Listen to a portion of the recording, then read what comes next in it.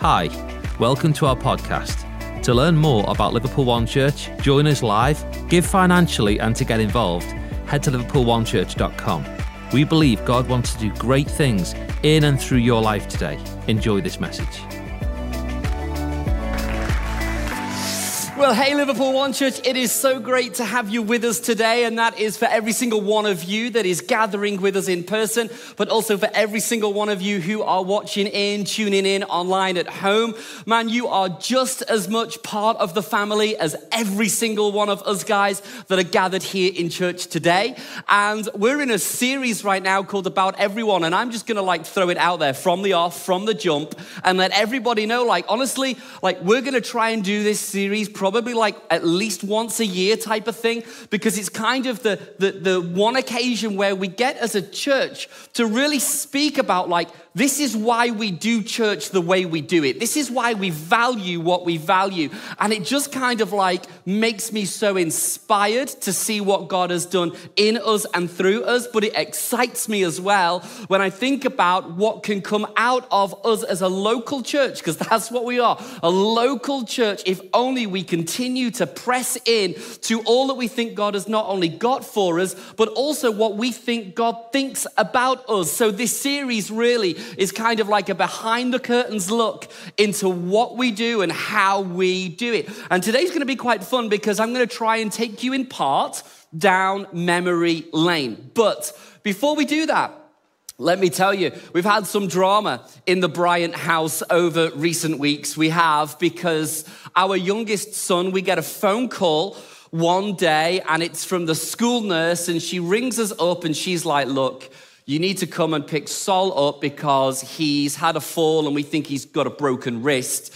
He needs to go to hospital. You've got to get it x-rayed. So we were like, okay, we can take care of that. So off Sol and I went to the x-ray department, and we're in children's A&E for what felt like an awful long time. And they turn around and they say look, you've got a fractured wrist. And what that means is you've got to wear this splint and you can't really be lifting anything heavy at all. You've got to reduce the use of your left hand. You shouldn't be involved in any kind of sporting activity or anything like that. And Sol turns to the doctor and says, well, I'm a drummer. Will I be able to drum?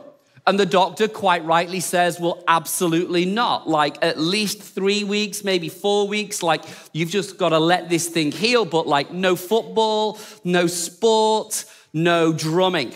And then when we got home, he was so devastated because he couldn't even use his fingers for the left hand of the controller on the PlayStation. So it was no football, no drumming, no PS, whatever. It's kind of man, what's to live for now if you're 15 years of age, right? So we had this look, there's no drumming rule thing going on. But just the other week, last weekend, we had some people around our house, and all of a sudden I could hear this noise coming from the attic. And I'm just man, I will kill him. I can hear the drums going. And I am getting that, the dad rage. Has any of you dads had that before? It's kind of that one of your kids are going completely against the grain for everything that they've been advised to do. And you've spoken to them and you've told them. So I went marching up the stairs and I slammed open the attic door. And I just started to shout at him are you for real? Are you serious? Seriously, Sol? And I'm pointing at my wrist to indicate, he's got a broken wrist. But what I didn't know was that he was videoing the whole thing because he was anticipating me coming up. And this is the video. This is for Dad's purpose, so he doesn't think. So I'm just going to record my drum session.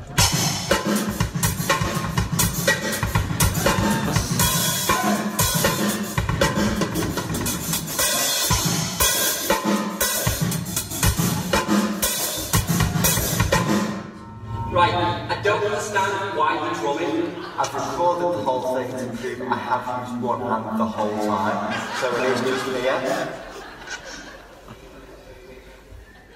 You've got video. 3.5 minutes. One hand absolutely sticking in the left hand the whole time. I'm not.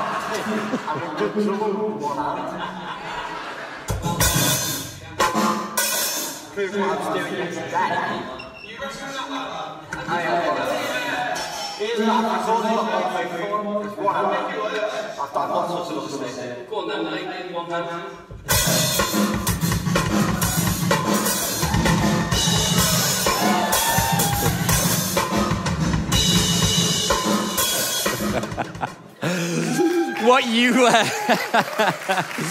What you don't see is when I said to him, go on then, you play with one hand, and he started to, I just shook my head and walked out in a rage, because there is my 15-year-old proving me wrong. Because the bottom line is, like, that should never have worked. You shouldn't be able to play drums with just one hand. It should never have worked, but it did. What was funny was that night, I tried to have a conversation with him, and I was like, hey, look, I get it. You said that you were playing with one hand, and that's kind of cool, but like, seriously, you don't want to put yourself in a situation where you could be tempted to use your other hand. And, and he just said this phrase to me that really became the inspiration for this message today. He said, Dad, look, it may be broken, but I can still play. And the moment that I heard that, I thought, wow. If there was ever a message that the church needs to hear, it's that right there. I may be broken, but I can still play. And there may be areas of your life that often feel a little bit broken, like they're dysfunctional, like they don't work the way that your neighbors does. They don't work the way that some other families does. There may be something about your life that feels a little bit broken, a little bit out of sync, but you can still play. And I'm going to prove that actually by showing you that this has been, in essence, the history of our church.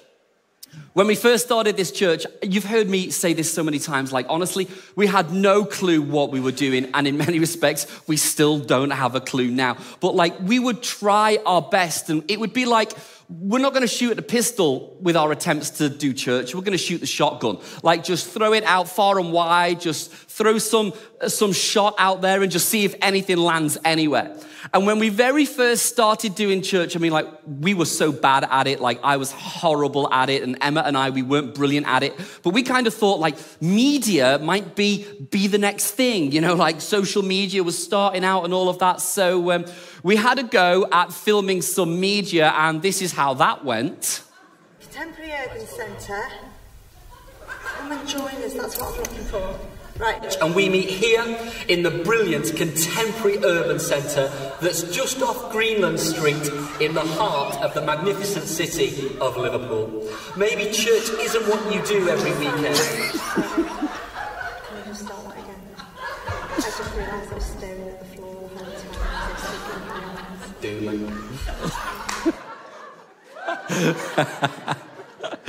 You see, like, this just should never have worked. Clearly, with people like Emma and I involved, this should not have worked at all.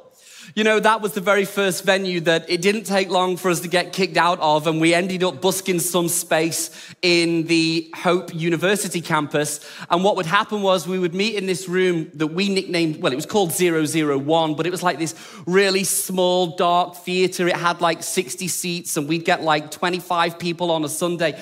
But what was cool about that venue was, I've got some footage of it here, is that we would bounce into this venue every single week. And what would happen is that we would literally have to build church from scratch. Like, we had nothing. We had no kit, no gear, no cables. We robbed some ladders so that we could like do some stuff in the ceiling.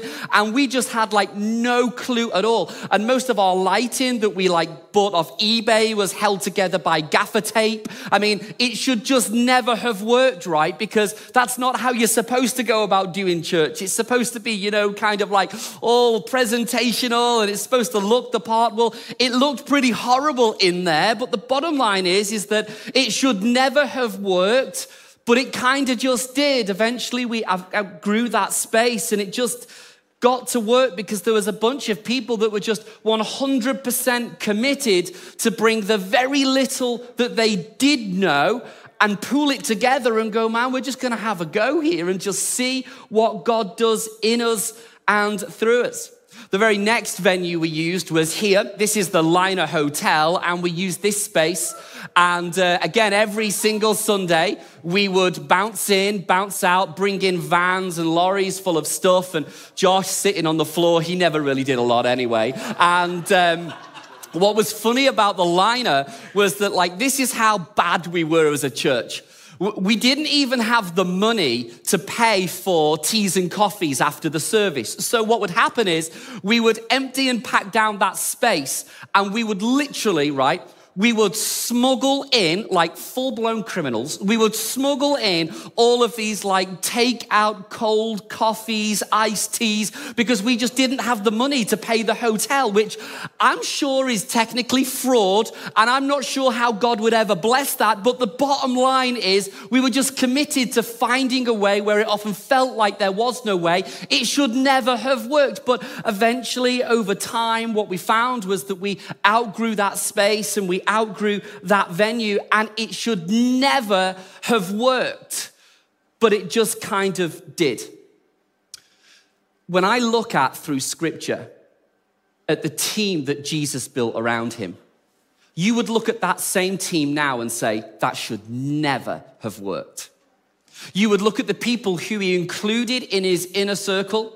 You would look at the net that he would throw out wide to let people know that God loves them, God likes them, and even on their worst day, he would still choose them. When you look at who he reached to, when you look at how he reached to them, the thing should never have worked. And that's why I'm going to take us to a story in the New Testament in Mark 2, where we're going to look at the account of a life whose name was Levi, a man whose name was Levi, and explore some of the facets about his life that Mark records in his gospel. And in essence, it's just a moment where Jesus goes about choosing and selecting and calling onto his team somebody that really, I don't think anybody else would have chosen. So let's go Mark 2, verse 13. Once again, Jesus went out beside the lake, and a large crowd came to him, and he began to teach them.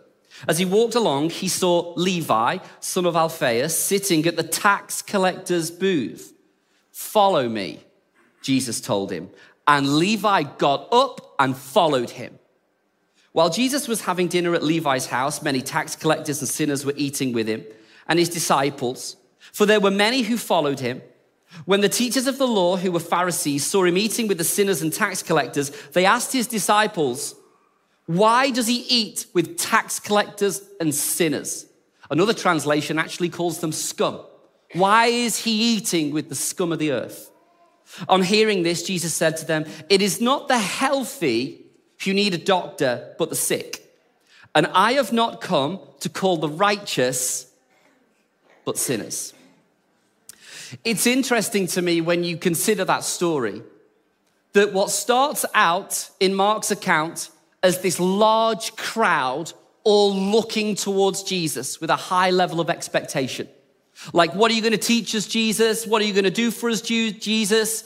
What miracle can you do for my family, Jesus? You're the local rabbi. We respect you. Your teaching is incredible. Like, can you impress us, Jesus? Whilst the crowd were all looking at Jesus, I find it fascinating that the text tells us that Jesus was looking at one person. The crowd's eyes were all on Jesus, and yet Jesus was looking at one person.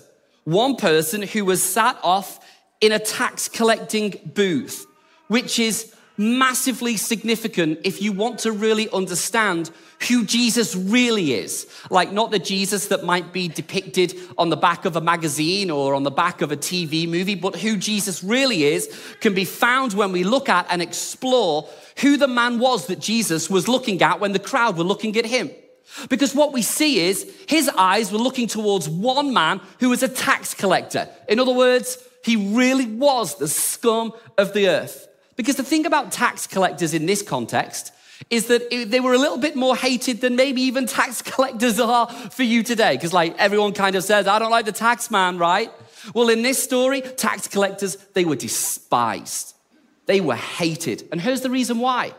Because Jesus was a Jewish man and he is living in and around the nation of Israel. And Israel was under Roman occupation. What that meant was that they were now governed by a bunch of people who were not their people. So what this meant was that their land was no longer really their own. The produce of their land was also not really their own. And now there was a taxation system that was in place that was really unfair. It was sly, it was cruel, it wasn't even kind. But the fact that there was a taxation system in place was not really the tipping point for people in this culture. The tipping point was the fact that the Roman Empire would employ Jewish men to collect taxes on their behalf. And this, to a Jewish man like Jesus was, would have felt like they were being stabbed in the back. Like whoever was a tax collector, they were a traitor to the nation, right? I mean, they were going against everything that they believed. I mean, they didn't want to be under Roman rule. They didn't want to follow the rules of the empire. They did not want to have to pay tax to the emperor. And now what you've got is a Jewish man doing the work of a Roman man. And it felt like he was a traitor. They would have been despised. And then the absolute icing on the cake was the way in which tax collectors would go about their business, because they were just deviant. And they were encouraged to be deviant because they were encouraged to take their own salary as a tax on top of the tax. So that when somebody would come to the booth to pay their tax and pay their dues, the tax collectors would always add on a portion of money that would be their salary. So not only were they acting like a traitor to the nation of Israel, but they were ripping off their own brothers, sisters, family, friends, people on their estate who they've grown up with all of their life. They're ripping them off. I mean, like, this is fraud. And here what we find is that whilst the crowd were looking to Jesus, Jesus is looking to the one, but the one to whom Jesus is looking for is the biggest scallywag and scoundrel on the planet. And yet Jesus was calling that scallywag and that scoundrel to be part of his team. What I also love is the fact that when Jesus approaches Levi, this tax collector, it tells us that he approaches him whilst he's in his tax collecting booth. In other words, not only is he approaching a tax collector, but he's approaching a tax collector who is caught in the act. I mean, like, was there a line in front of the booth? Did he witness Levi making additional charges on all the other people that were going rightfully to pay their tax to the Roman Empire? Did he witness Levi ripping everybody else off? I mean, he was caught in the act. I mean, this is like a scandal. And this person right here should have been somebody that was completely avoided in Jewish culture. And yet we find Jesus going to this tax booth to have a conversation with Levi. And what that tells me is that Jesus placed no stipulation on those that wanted to follow him to have a perfect life before they followed him. It tells me that Jesus did not have a stipulation like oftentimes we do, that would almost try and subliminally encourage people to get your life together first, then come to Jesus. He didn't have a stipulation that kind of said, you need to clean your life up first. You need to stop doing what you're doing. You need to run away from the addiction. You need to stop being a thief. You need to remove yourself from the dishonest and deceitful ways that have been so much a part of your history. And until you do that, I'm not willing to converse with you. That isn't what we find with Jesus. Jesus literally goes up to him in his tax collector's booth whilst he's caught in the act, whilst he's doing everything that an other righteous, upstanding member of the community would never have done. Now, I understand the problem for us is that we often think that there needs to be certain stipulations that are in place before people come to Jesus. And the reason why I think we often fall down that trap is because the longer you come to church, the longer maybe you are intent on developing and growing in your relationship with God, on one hand, the more aware of God's holiness you become. You become more aware of how perfect God is, how good God is, like how righteous God is. And the longer you walk with God, the longer you become a follower of Jesus, you become more aware of what we call God's holiness.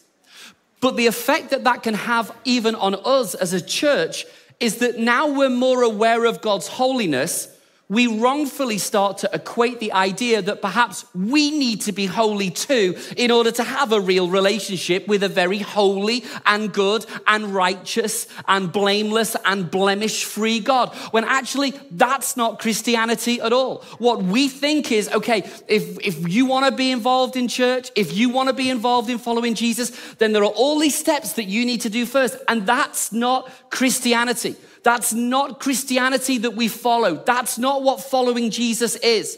What following Jesus is looks like this. We acknowledge that God is a perfect God, and through Jesus, he's made it possible for us as imperfect people to know him and love him and have a real relationship with him. That's what following Jesus is like. Jesus includes into his team people that oftentimes we would never have worked with at all.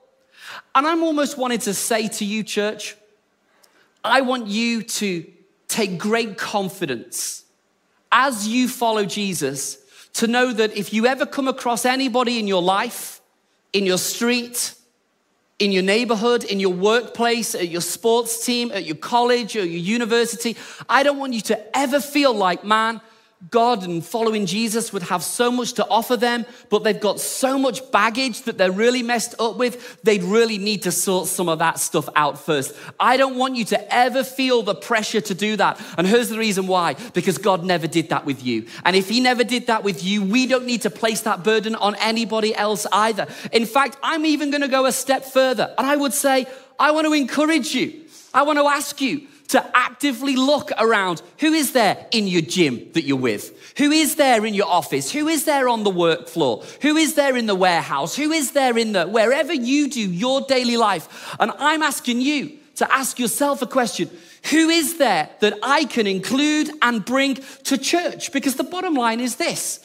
If faith comes by hearing and hearing the word of God, you're not going to turn on the radio in the UK and start hearing about who God is. So chances are the most likely place someone's going to ever hear about who God is and the way in which he loves humanity is in a church. So I want to say, bring people who you think might be a million miles away from God. They're the ideal candidate to be a part of this church that we're growing. Like people who you look at their life and you think, oh, they're a bit sketchy. They're a bit of a dodgy type. They've got some stuff going on. Perfect. That's exactly the kinds and types of people that I'm asking you to include and bring and be a part of our church family.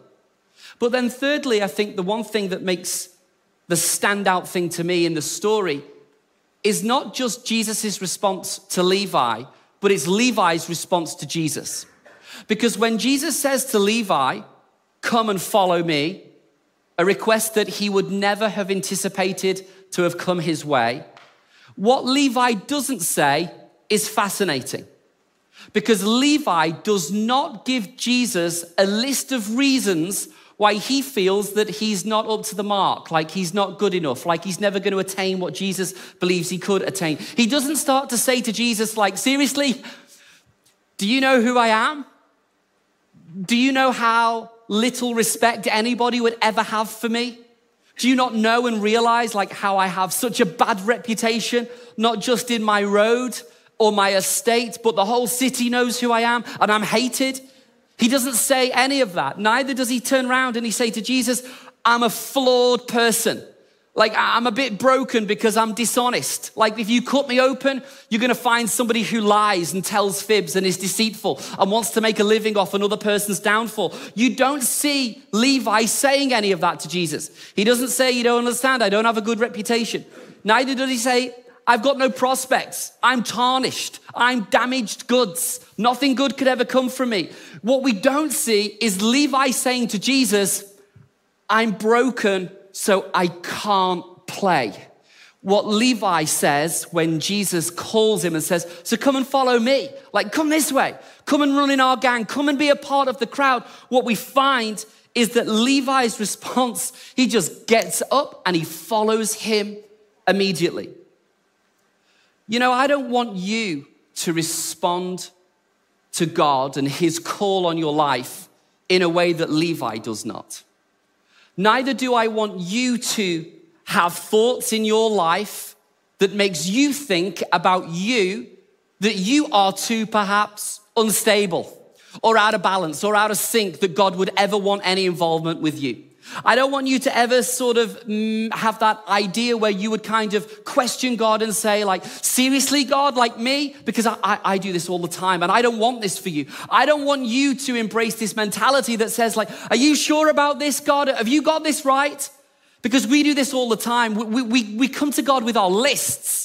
Like, God, I'm not smart enough for you. I'm not intelligent enough to be able to be involved. How could anything good come from my life? Do you know what I've done in my past? Do you know what I've been up to? Do you know the secrets that I keep? Do you know that I'm the scandalous one? I'm the cheat. I'm the liar. I'm the fraud. I'm the guy that's dishonest. I'm the one that still smokes and he shouldn't. I'm the one that's not a great parent. I'm the one that's not great with my husband. I'm the one that's hooked on porn, hooked on drugs, got an addiction. I'm the one that I'm broken, God, and no way can you do anything good in my life. I don't want you to feel like that's who you need to be before God, because Jesus' response to you is the same as it was to Levi, which is, hey, I'm here, come and follow me. I understand about that thing, come and follow me. I know you've got that going on in your life, come and follow me.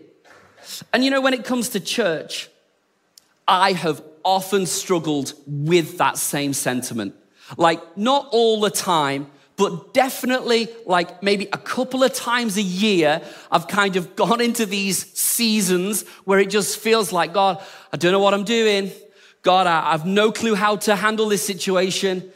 God, I don't know how to be around. God, I'm not smart enough for this. God, and honestly, what I'm finding is that in the same way that you question yourself over areas of your life, there are many areas of my life that I question immensely too. And oftentimes with really good reasons. Because when I look back at our history as a church, it just feels like all we've ever done is fumbled and muddled our way through. In fact, the next venue that we took after we were in the Liner Hotel was a theater not far away from here. It was called the Capstone Theater. And man, we've got some funny stories from that venue. But like, if there was ever a moment that you would kind of look upon and say to yourself, this should never have worked, it would be this moment that happened just a few years ago.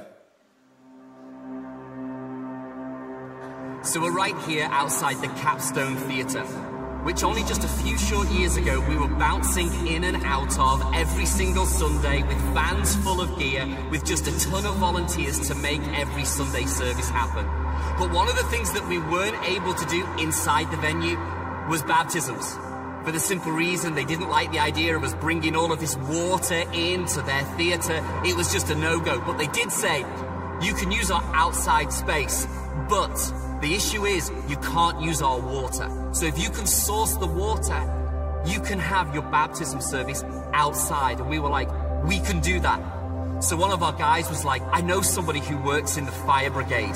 So he made a few calls and the fire brigade were all set to come, and they were going to literally empty a hydrant that's just on the other side of the road, fill up our baptism pool, which was just hundreds of liters of water, and we were going to be set to go. But on the day, what happened was, and this could only be us, right? The fire brigade came, they tapped into the water hydrant, they filled up the baptism pool, and then literally, as soon as they were leaving, we realized we were never going to be able to do this because the water, it was like dirt brown. It was just full of all kinds of mess and sediments and rust from the pipes. I mean, like, you couldn't see a few inches into the water. And now we're literally like 90 minutes away from running a service. But man, we're committed that when we say we're going to do something, we're going to find a way. We're going to figure this thing out. So we were all texting everybody we knew, and we were saying, hey, is there any chance possibly that you could just call into a Tesco, a Sainsbury's, an Aldi, wherever? Can you pick up some water, like Volvic, Evian, the lot?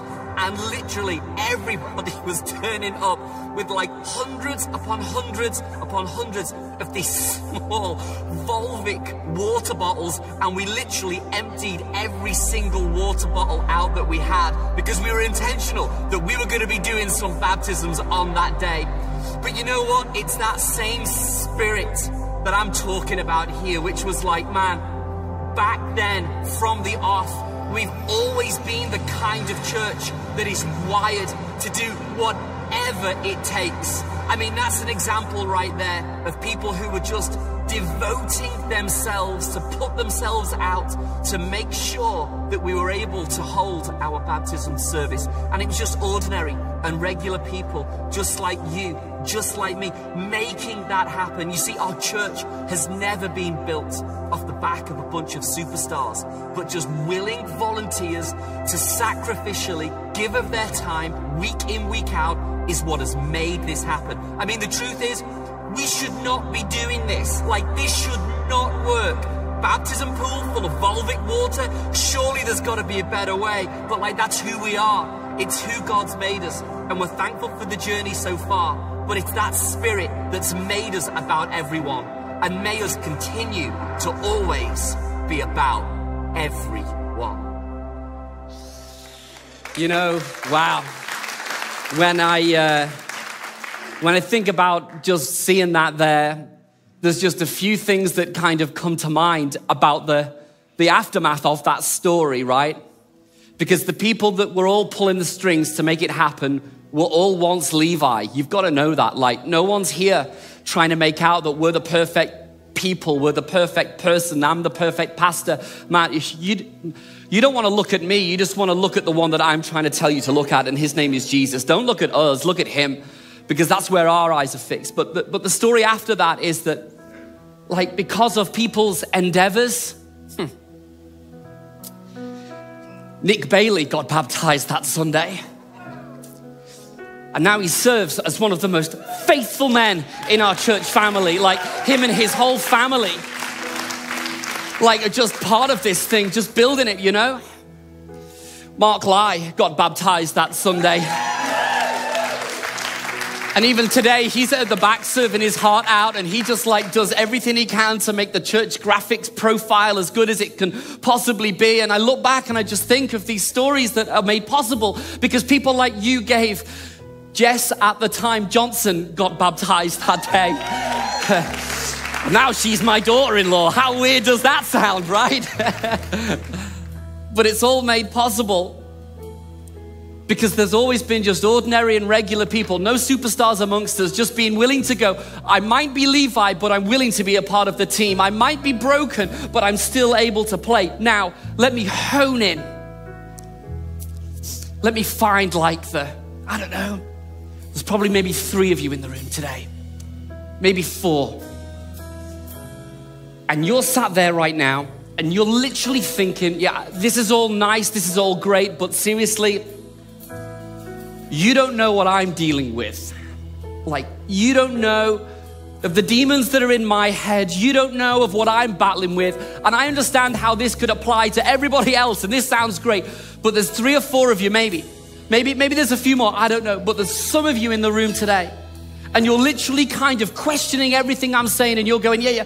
But there's no way that Jesus would really call me. I understand it. He'd do it for the person to my left or the person to my right, but he's not really calling me. Is he? Like, I'm not good enough for this. I'm not smart enough for this. I'm like, I've not got an altogether life. I'm not perfect, and church people need to be perfect. I'm like, it's such a big deal for you. I want to introduce you to a friend in the room.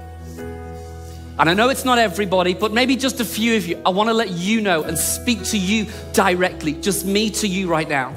Just like a conversation, one-on-one. Imagine nobody else is even in the room.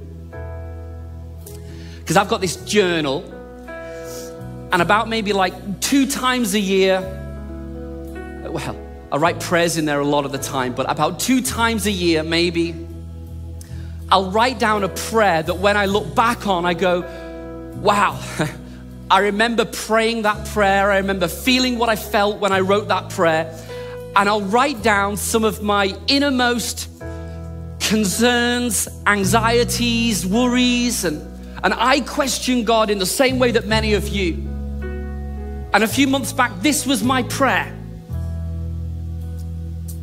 Dear Lord, some prayers are way easier to say than others.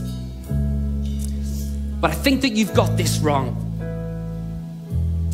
I'm incredibly thankful, beyond grateful, for all the prayers you've answered. We built a church. It was once only ever a dream in our hearts.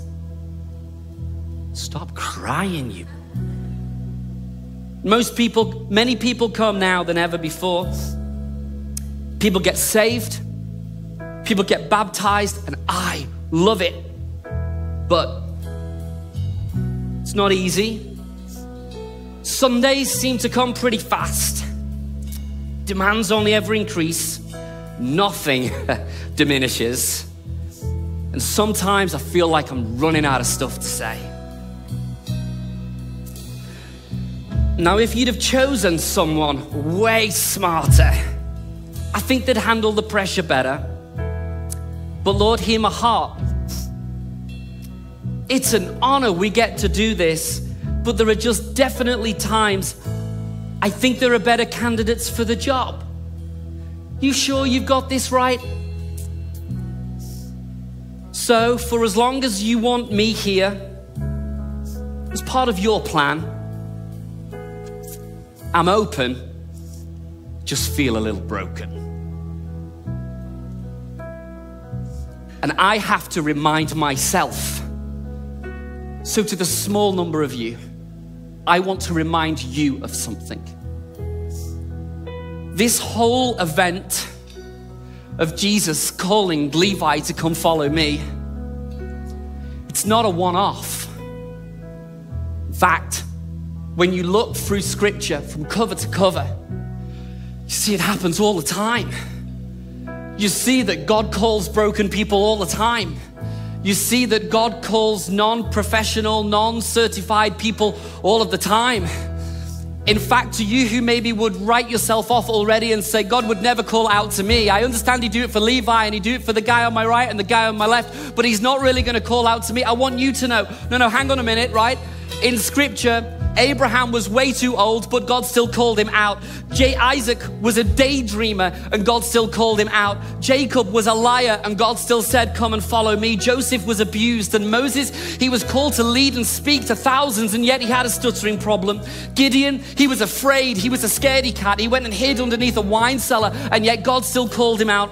Rahab was a prostitute. What a history, what a past, and yet she bounced back from that because God called her out. Jeremiah and Timothy were all too young. David had an affair, he was a murderer. Elijah was suicidal. Jonah ran from God. Naomi was a widow. Job went bankrupt. Peter denied Christ 3 times. The disciples fell asleep when Jesus wanted them to pray with him for just 1 hour. Martha worried about everything. Her anxiety was crazy. The Samaritan woman, she was divorced multiple times. Zacchaeus was too small. Paul was religiously too big. Timothy had an ulcer, and Lazarus, well, he was dead. And all of these people were people that God spoke out to and said, now come and follow me. Now come and follow me. Come and be part of, we're going to build on the planet. Come and follow me. And if you want to know really, church, what we're about, why the sign is there, why we say we exist to change lives for Christ, one life at a time, we're about everyone, is because we see it in scripture. And let me tell you this about Levi in closing.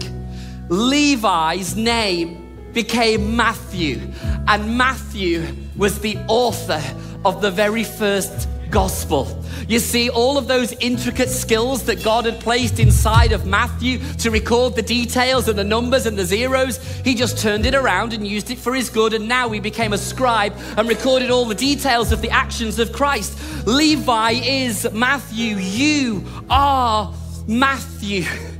It's you. So I don't want you to think that you can't play because you're broken. Hey, if you're open, it's okay if you're broken. Jesus says, come and follow me. And as we do that, we're gonna build a life-giving, thriving church that explains to people who God really is. And I don't care if you don't feel like you're quite there yet. Hey, me neither. We're all in the same club. We'll get on just fine. But we can definitely do this together. Thanks for joining us today. We hope that you can take that message and apply it to your life. Also, don't forget to take a moment to subscribe, rate, and review this podcast. To get connected or stay more connected to the life of Liverpool One Church and learn how you can join us live, visit liverpoolonechurch.com. Thanks again for joining us, and we hope to see you again soon.